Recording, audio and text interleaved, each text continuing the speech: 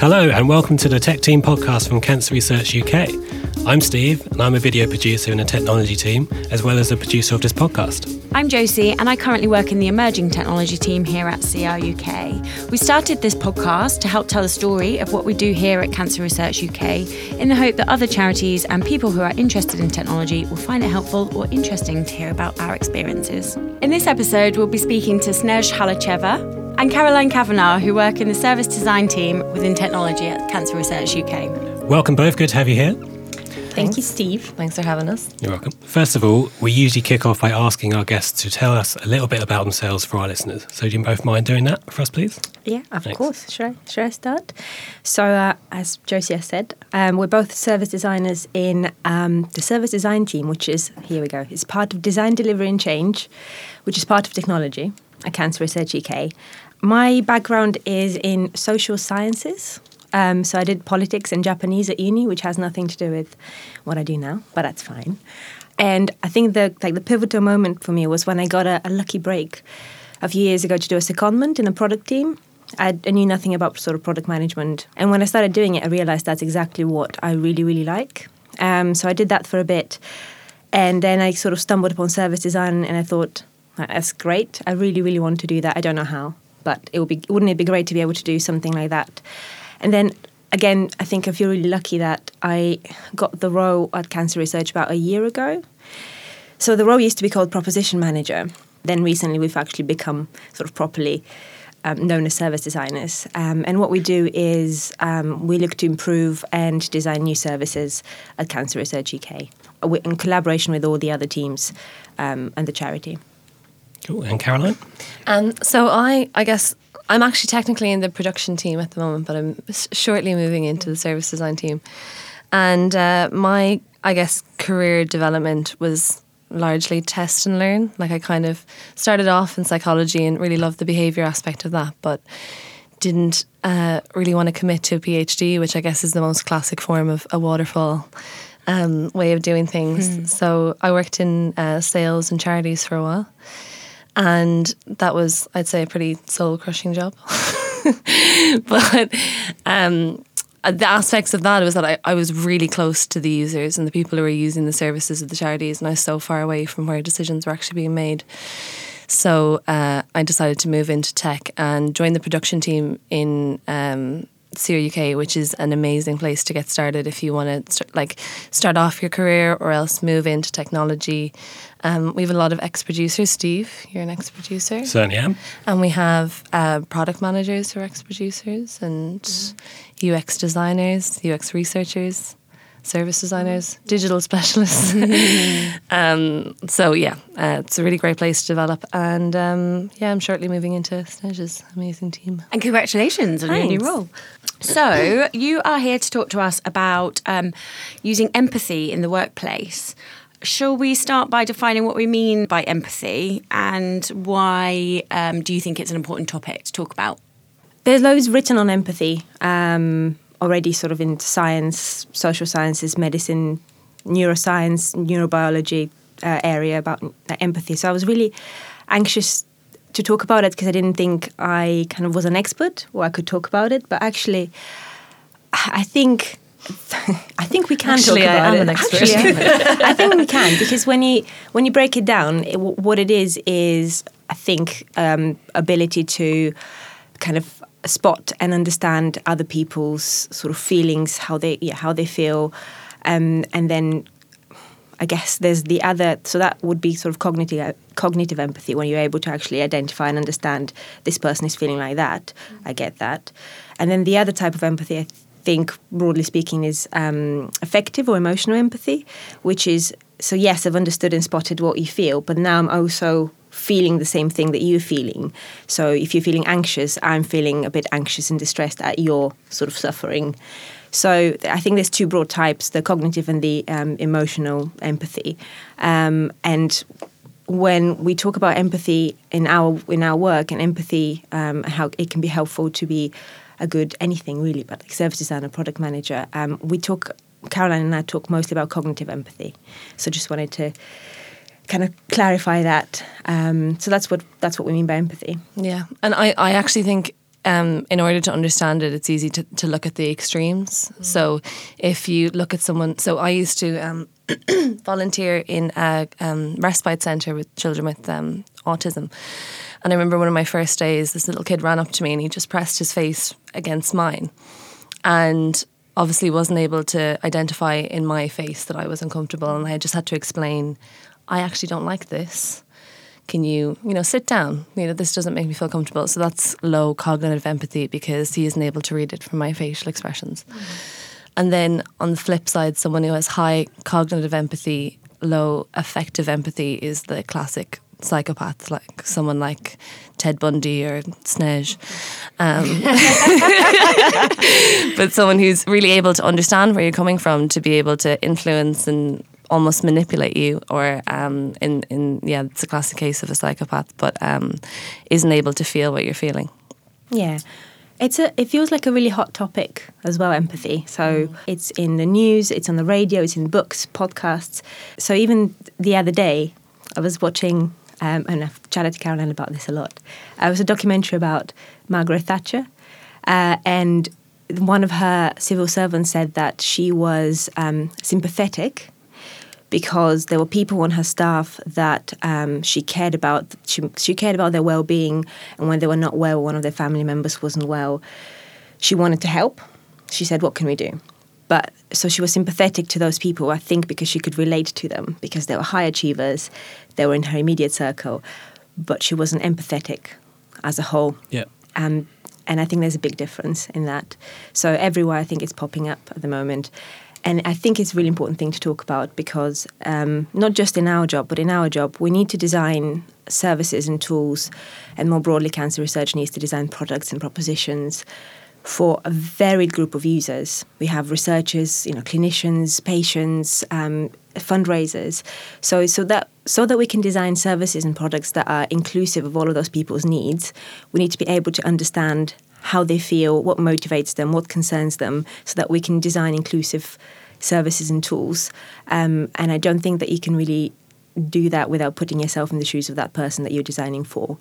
And another element of what we do in the service design team is help teams be comfortable with change, which I think is an element of other people's jobs as well. But we really focus on making teams embrace new ways of working, and we try to devolve some of the digital skills that would traditionally sit in like the technology team to other teams so that they're better able to serve themselves and do things for users.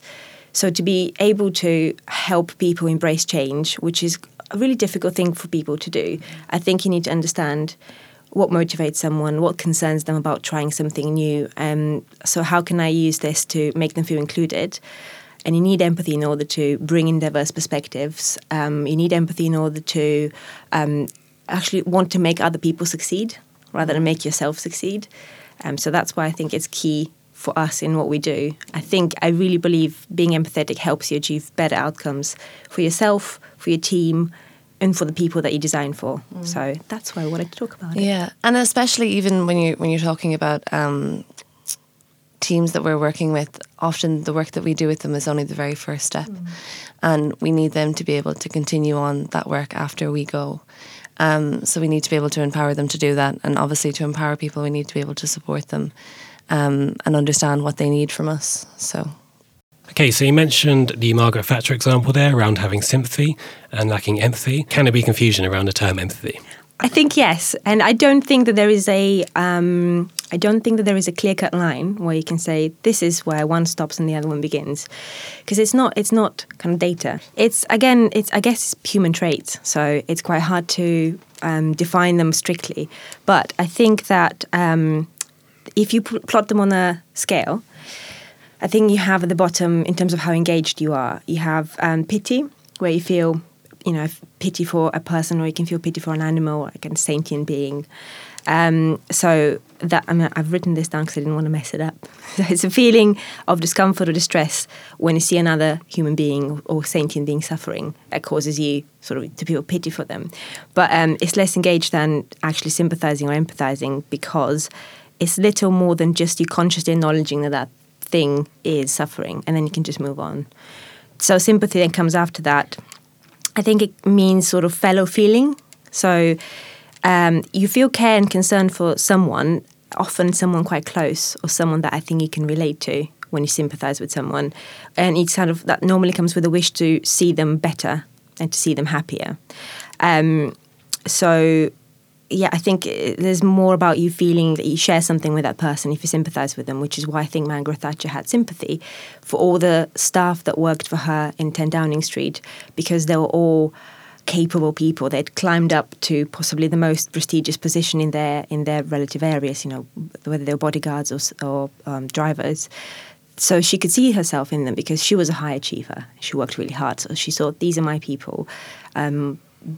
Due to circumstances outside of their control, they need some help. I sympathise with that. Their family might need help. But empathy is when you go sort of a step after sympathy. So sympathy can evolve into empathy, but it doesn't always. So sympathy is you can understand someone's needs, how they feel, even if they're not like you. Even if, for example, they're in a position that they are because they did something, so it's not outside of their control. You still feel, understand how they're feeling. So again, to bring it back to Margaret Thatcher, I think. And just to state that these aren't the views of Cancer Research UK, these are the views of the civil servant you saw on the BBC documentary about Thatcher. She didn't empathise with the vast masses of people that needed help from the state, because she herself saw herself as very different to that. She made it all by herself. She didn't need help. And she thought everyone else should be like that. So if you're not like that, if you need help, then you probably, because you're not working hard enough.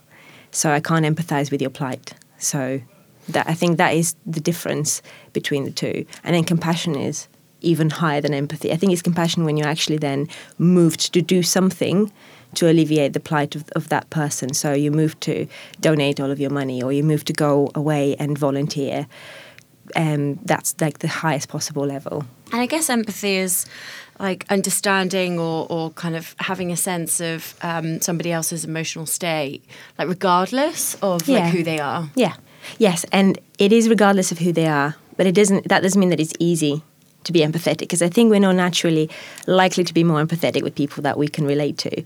But being empathetic with people that you disagree with, that you feel are very different to you, is quite hard. But there are definitely things that we can do to help us empathise with people that are quite different. And I think it's so important, not just for what we do, but in general, in society right now. It's so important to be able to empathise with people that might disagree with you on what you consider to be a really important topic. Yeah. And I mean, I know that if you get sounds like a joke, if you get a bunch of UXers together in a room, there's no punchline. If you ask them, and I have been in a situation, if you ask them, what's the kind of number one skill that you need, often empathy is the kind of the most kind of cited answer. I guess in your role as service designers, how does empathy help with that specifically? So I guess there's three main areas I can see as being really key for service design, because we're designing end-to-end services, changing behaviour, as Snej mentioned, and empowering people. So when we talk about designing end-to-end services, obviously that's from the point that someone decides to do something to the point that they're finished. What might an example of an end-to-end service at Cancer Research UK be? So I guess a really good one that Snej was working on recently was someone deciding to leave a legacy to CR UK. And what's a legacy? A legacy is someone who wants to leave a gift in their will. So it's really difficult to know where to start there, because that's a really personal decision. You don't know how someone's going to come to that, and what steps they're going to take along the way to kind of research that. So there's that side of things, of being able to understand where we're talking to the user in terms of face-to-face digital content, but then end-to-end means also looking at the internal users as well. So all of the people we have here who are delivering the outcomes for them, and understanding their perspectives and how we can help them to deliver. And a lot of the people that we work with are coming from very different disciplines, so we can't kind of swan in with collaboration tools talking about design sprints and not understand that actually we're asking people to change the way they work, and that's a very difficult thing to do. And we're asking people to put an awful lot of trust and time and effort into us. So we need to be able to communicate the value of what embracing our ways of working would be able to do for them to get them to their goals. And obviously we can't do that if we don't understand what's important to them. And I think that really is a big part of empowerment as well, which I already talked about. But I think a lot of the role that we do is just helping people to get the confidence to start working in this way themselves, and understanding that actually they're the best place to make these decisions for their users, because they're the people who are closest to it. So we just need to be able to understand how we can best support them to do that and what they need from us. You need to be empathetic, helps you in understanding what drives people and how you can best position kind of your offering or the changes that you need to make to those people, so they actually see it as something that's helping them. So what is it that we meant to do? Empowerment. Yes. Empowerment is something that you do with people. It's not something you should do to people. So to be empathetic means that you can actually bring people in. And I think it was really valuable what you said about kind of understanding what was important to people and kind of knowing that. So why, very often I think we go in and say, our ways, what we might not say, but we might think our way of doing things is better. Why can't our colleagues just kind of give us a chance to prove that? Why do they always sort of push back? And often it's because I guess we don't understand necessarily how they feel right now in their current role, in their current team. So it could be that there's so many things happening in that team right now that are making them feel maybe anxious about trying something new. Maybe they have an objective that they need to meet that's really important to them in that team, and what we're doing might seem to be not helping but distracting from that. So you need to understand that if you were to go in and then offer solutions to that would be helpful. You need to understand what you need to help with, rather than just power through with what you think you need to do and never take into account how other people feel. And then I think it also comes down to deep listening. So yes, kind of talking, communicating, but you're really listening to what people are saying, but also reading their emotional state and seeing if they're saying something but they're uncomfortable saying it, or if you're sensing tension. And that's where those kind of it is a softer skill, because it's kind of sometimes quantifiable. Yeah, absolutely. It's that active listening, and if anyone's interested, I think it's a really good thing to look up and to practice active listening. It's tiring, but it's very hard. It's very difficult. But I think that's how you get to that point where you can really, really listen. How do you go about taking steps to understand the people you're working with and understanding what they're going through, and how can you put yourselves in their shoes? Is there specific tools and techniques you use, or specific workshops, etc., that allow that to happen, or is it done more subtly? So I think for me anyway, through my various roles, I think I can remember distinct points where I've learned to be empathetic.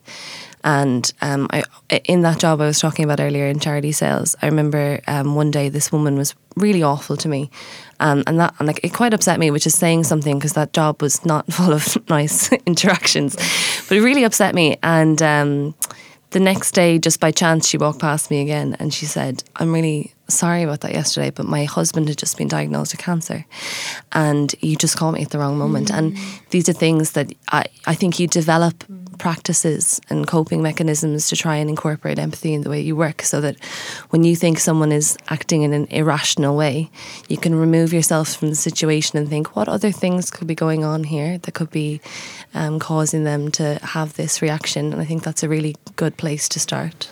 Yeah, there's loads of workshop formats that you can use that are really, really helpful, and they can help you get to know a new team of people. They can also help you have fun and acquaint yourself with your existing team. So there's the Strong Suits game, or any sort of game that looks at people, talking about their strengths, how they like to work, and then building on each other's styles. But I think that will only take you that far. Yeah.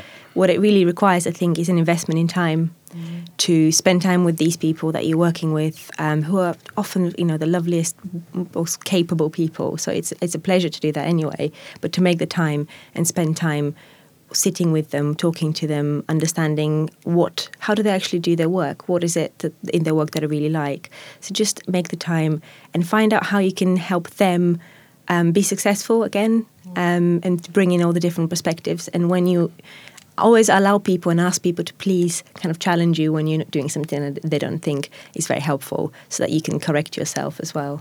And I would also say, like, we don't always get to, I mean, we're very lucky here that the majority of people are lovely and kind of willing to work with us, but actually, in reality, sometimes we are working with people that are quite challenging. Yeah. And then probably that's when you need empathy even more, and to stop your own kind of, emotional states kind of get in the way, and actually to then really think, okay, well, what is going on for this person? Why is that person perhaps being a bit more difficult or challenging? Absolutely. And actually the outcome, the reward of that outcome might even potentially be more than working with somebody it's that you so kind rewarding. Yeah. When you get that person that you thought was very different to you, and you thought, I must be really irritating to that person, and then they start calling you mate, and you're like, well, it's really interesting. friends. You spoke about strong suits as well, and Yeah. I've used that a couple of times when we've kind of sort of been kicking off teams. Strong Suits is a card game. Look it up. We'll put it in the show notes, perhaps. But actually, when there's been a sort of table of people around the room, and some of the people that I might have like felt a little bit of challenge from, or maybe felt a little bit intimidated by, interestingly, those people often come out really similar to me, but actually in the first place I'm a little bit intimidated, and then actually I'm like, when I sort of see that they're actually quite similar to me behaviourally and kind of their attitudes and things, I'm like, oh, and that's allowed me to like empathise with them and actually work like better and actually get on really well with them. It's really interesting. And again, you asked if there's any sort of things that you can do. I was reading an article, we can share the link to it. Sure, yeah. But it was referencing a professor of psychology called, I don't know if I'm going to say this right, Miriam Mongrain. And she suggested some micro steps that we can implement to help us empathise with people who are very different to us. And a lot of it, I don't think it's unfair to say, a lot of it is really common sense things, but they're really difficult things. So one of them is trying to think about another person in their full cultural context. So don't just take someone as, Steve, producer at Cancer Research UK. Nothing more to Steve than that.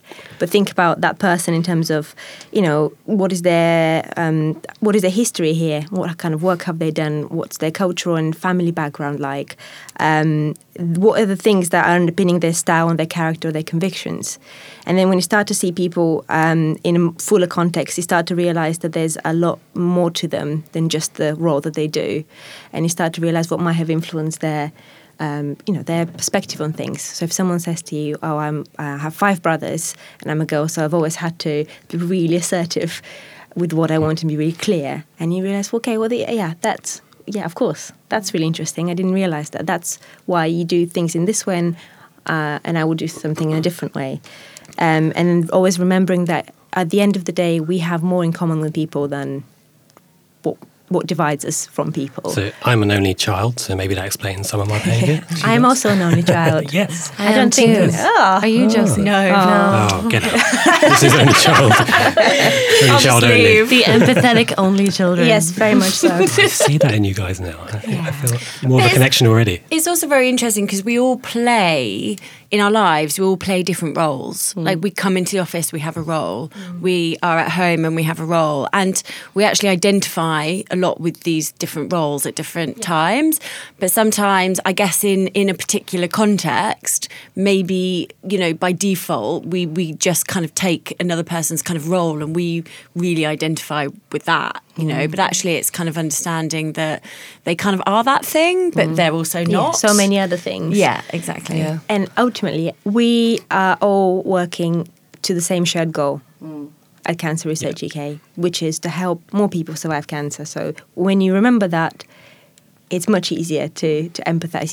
That person might be, might not be willing to try something that I want to try, but they also want to end up also want to help Cancer Research UK achieve its vision, and so do I. So if we all have that shared goal, then I'm sure we can make it. I'm sure we can find a way to work together. It helps to remember that. So in your experience, do you find that empathy is sometimes lacking in the workplace? And if so, why do you think that is, and what effect can that have? We were talking about this over the weekend, and Snesh said, I think empathy is lacking in the world. Yeah. Nice. And it is. Yeah. And I think one of the reasons for that, and I think the hardest thing about empathy, especially for us as people who try to develop it in others, is to getting people to understand the value of being empathetic. I did a course in Dublin when I was living there on coaching. And there was Professor Dr. Annette Clancy. And she's absolutely amazing. I think I learned more in that week than I've learned in any other class and anything else. But she got us to do this exercise before the first day and to pick a famous person as our boss and the traits that they would have that we would like. And when we got together, she put them all up on the wall, and there was 2 women out of a class of 36 or 7. And one of the women was Angela Merkel, who 2 people had picked, and the other one was J.K. Rowling, who I had picked. And lots of people, about 7 or 8 people, had picked Steve Jobs, a very well-known megalomaniac who was notoriously difficult to work for. And I found that really interesting. I think that we don't appreciate and understand the value of having empathetic leaders enough, and the value that can bring in terms of supporting you and communicating with your team and understanding what everyone needs. Yeah, I think it's on its own, empathy definitely has value, but when coupled with other things, it can be really, really powerful. Yeah. It's like it accelerates the value of empathy. So when you couple empathy with being able to solve problems creatively, to be a good communicator, to be able to tell a story, that's when it becomes really, really powerful. And I feel like it underpins those other really important abilities people need to be successful at collaborating and at innovating and designing things for other people. Yeah. So what do you think organisations can do to encourage more empathy in the workplace? Or, I mean, how can we encourage more empathy in the world? In the world, I don't know. In the workplace, I was at a conference last week, and Jared Spool was talking, and he is my hero at the moment. I think he's amazing. And he was. Who is that? Sorry, can you explain? He is a to me kind who of he is? leader in UX world, I guess, user experience. He's like a big. He's well known. He's a very entertaining person to listen to, and I think he's really, really good. And he was talking about in his teams he wanted to encourage continuous learning. So in order to do that, he had added a question to the end of their stand-ups to say, what did you learn last week? And what are you going to take from that to bring into your next sprint? And I think that's key when you're talking about something like continuous learning or empathy. You have to make it a habit. You have to bring it into the standard practice. So if we want to encourage empathy, then we need to make it part of our PDRs, look at the environment that people have in their teams, have days where we just look at how we work together and not the work that we're doing. And I'm sure lots of other ways, any way that you can think of incorporating empathy into your everyday, but you have to prioritise it. I guess with that, so you mentioned the PDRs, which is personal development reviews. I guess it needs to filter down to line managers and things. So they need to be aware of this and be kind of living and breathing it themselves, and then encouraging it from their staff as well. Yeah. I think also sharing stories of where empathy has sort of helped and just talking about that and making it visible, making it out there so that people can listen to something and think, I hadn't thought about empathy necessarily as having, a helpful impact, but this story seems relevant to what I'm doing in my team, so maybe there's something there. So talking about where it has helped with different projects might help. Is it possible to be too empathetic? Yes. End question. Yeah. Please expand on the thoughts. I think That's why you don't ask closed questions in interviews, kids. I know, I wanted to do that with the first one. It's just like, no. If you'd done that to me, I would Next have question. been stumped. My first go presenting, you give me one-word answers, I'd be flustered immediately. this is my subjective opinion, but I'm bringing it back to being to cognitive empathy versus affective or emotional or compassionate empathy. One is about perspective taking. It is about understanding where other people are coming from, what drives them, what worries them. So I don't know if you can be too empathetic in terms of cognitive empathy, But in terms of emotional empathy, when you are mirroring how someone else might feel, I think then, yes, there is a risk in being too emotionally empathetic, because I think, and I've seen it lead to fatigue or burnout or empathy distress, as I heard someone refer to it, where people were just it's just too much. When you're empathizing emotionally with people and you're taking on all of the things that are bothering them, distressing them, then you're taking on too much. So I think, you can be too empathetic in that sense. And then it's important that we come up with some tools to kind of self-regulate emotionally. So I'm trying to do that myself, because I think I'm on the sensitive side. So sometimes it's about developing some tools that help you figure out when not to internalize something and when to just draw the line and say, it's all right. I'm not going to let that kind of affect me too much, because I'm being sort of emotionally empathetic too much. So I think if people recognize that that's something that too much emotional empathy might bring them down or hinder them, then maybe try and think of different techniques to regulate that with the help of others, so that they can just be happy and a bit lighter. That's what I think. So just to kind of wrap up, you've kind of talked quite a bit about some of the resources and the materials and things. Could you just kind of summarise some of those? So if any of the listeners want to find out a bit more, or kind of want to kind of start thinking about this more consciously in their workplace, what are some of the things that you recommend? I think if people are at that stage where they want to start thinking about it more consciously in their work, then they're over the toughest bit. They're in that space where they know now they want to improve, and actually after that I think is the easy bit. So when I think about the strategies that help me to be empathetic, like that the woman in my previous job, that's something that's very personal to me, so may not work for someone else. But I guess it's about reflecting on interactions that maybe haven't gone so well and trying to set up your own practices and strategies that help you to be empathetic. That's not a very clear answer, but I don't think it's a very easy. It's not an easy thing to just do. Yeah. You can Google empathy in the workplace and find loads of good stuff. We've referenced a few articles that we've just found useful, but there's so much out there, so it's not an exclusive list. But there's a really quick read on the 6 surefire ways to develop empathy for someone you don't like, because doing it will make you happier, which is a link that we can share. There's also one called 4 Ways to Encourage Empathetic Collaboration, which I think might maybe appeal to designers more, because it was an IDEO article. And then the link to the Oxford Empathy Programme, I just find that it's a really interesting thing to look at. And then the Compassion Cultivation Training, and James Doty, I think, is the name of one of the scholars behind the Compassion Cultivation Training. He seems like a really interesting man too. He's got a TED Talk, and then Jared Spool as well. And all of his talks as well would be really good places to start. Thanks everyone for listening. We hope you enjoyed hearing from Snej and Caroline. Guys, what are your Twitter handles if anybody wants to follow you? Mine is Cal_Kavanagh. I believe mine is Vasi Ava. I don't know why. Okay, and we'll add them on the show notes. So as I said, links to everything the guys have mentioned will be included.